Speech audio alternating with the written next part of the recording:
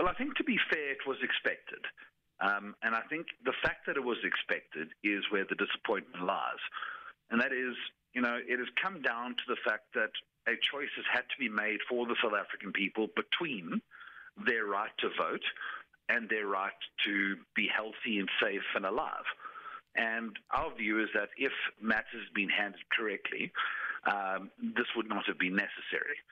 And by that we mean if we had had a better vaccinated population, and if the IEC had been more active in leading the readiness for these elections and communicating the measures that they were going to take to keep South Africans safe, it wouldn't have come down to this choice. Mm-hmm.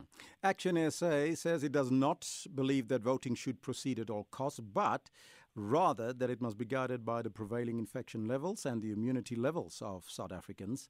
But this is almost similar to what the former Deputy Chief Justice, Dikgang Moseneke, is saying, that he took advice of leading scientists. So tell us about your proposal on this particular issue.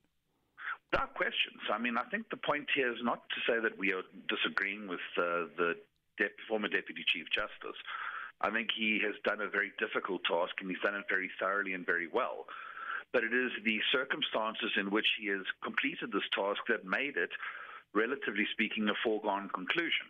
And we say that, for example, because in the report that he has published, there is a poll in which 61% of South Africans say they think the election should be postponed. And it is our contention that that statistic can only exist in a society where the IEC has not played a leadership role in talking about how they will run safe elections and communicating that with sufficient volume that the people of South Africa can feel confident that they can vote safely. Now, the Economic Freedom Fighters was one of the political parties that pushed for the postponement of the elections.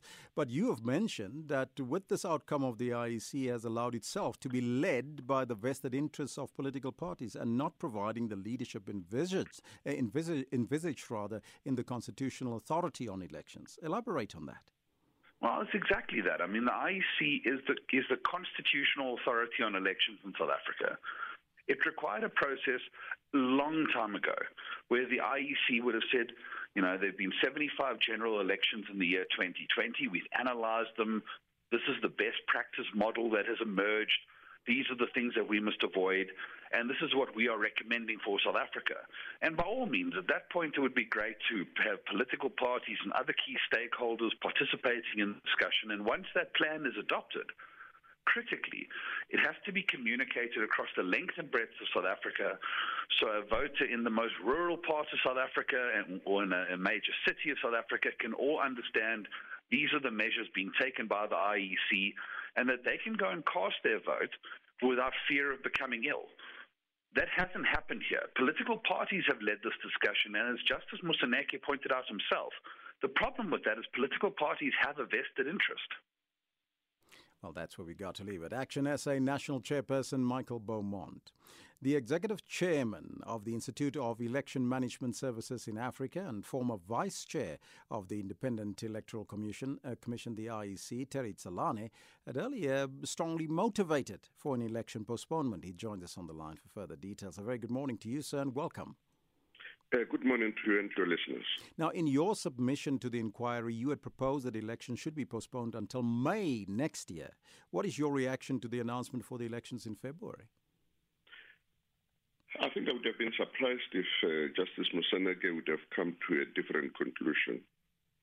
And my biggest concern has always been the fact that we are operating under very difficult circumstances, where the pandemic has really claimed so many lives, but apart from the pandemic having claimed so many lives, the president has imposed certain restrictions in society.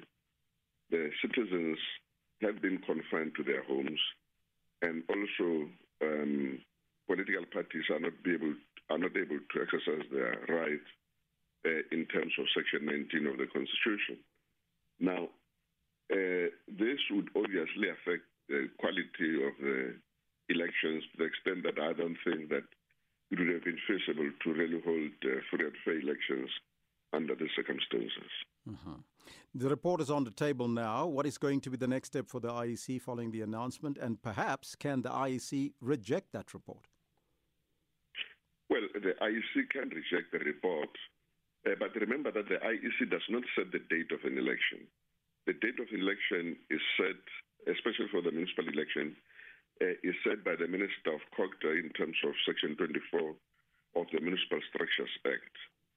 So it would mean that the IEC would have to invoke Section 8, subsection 1 of the Municipal Electoral Act, which basically empowers the Commission to approach the person who has set the date of the election to postpone an election if the conditions do not exist for free and fair elections. So it would mean that the IEC would have to approach the minister, submit the report to the minister, and then after having done so, the minister, and probably with the support of the IEC, would have to approach the Constitutional Court, because in a constitutional democracy, the Constitutional Court is the custodian of our Constitution.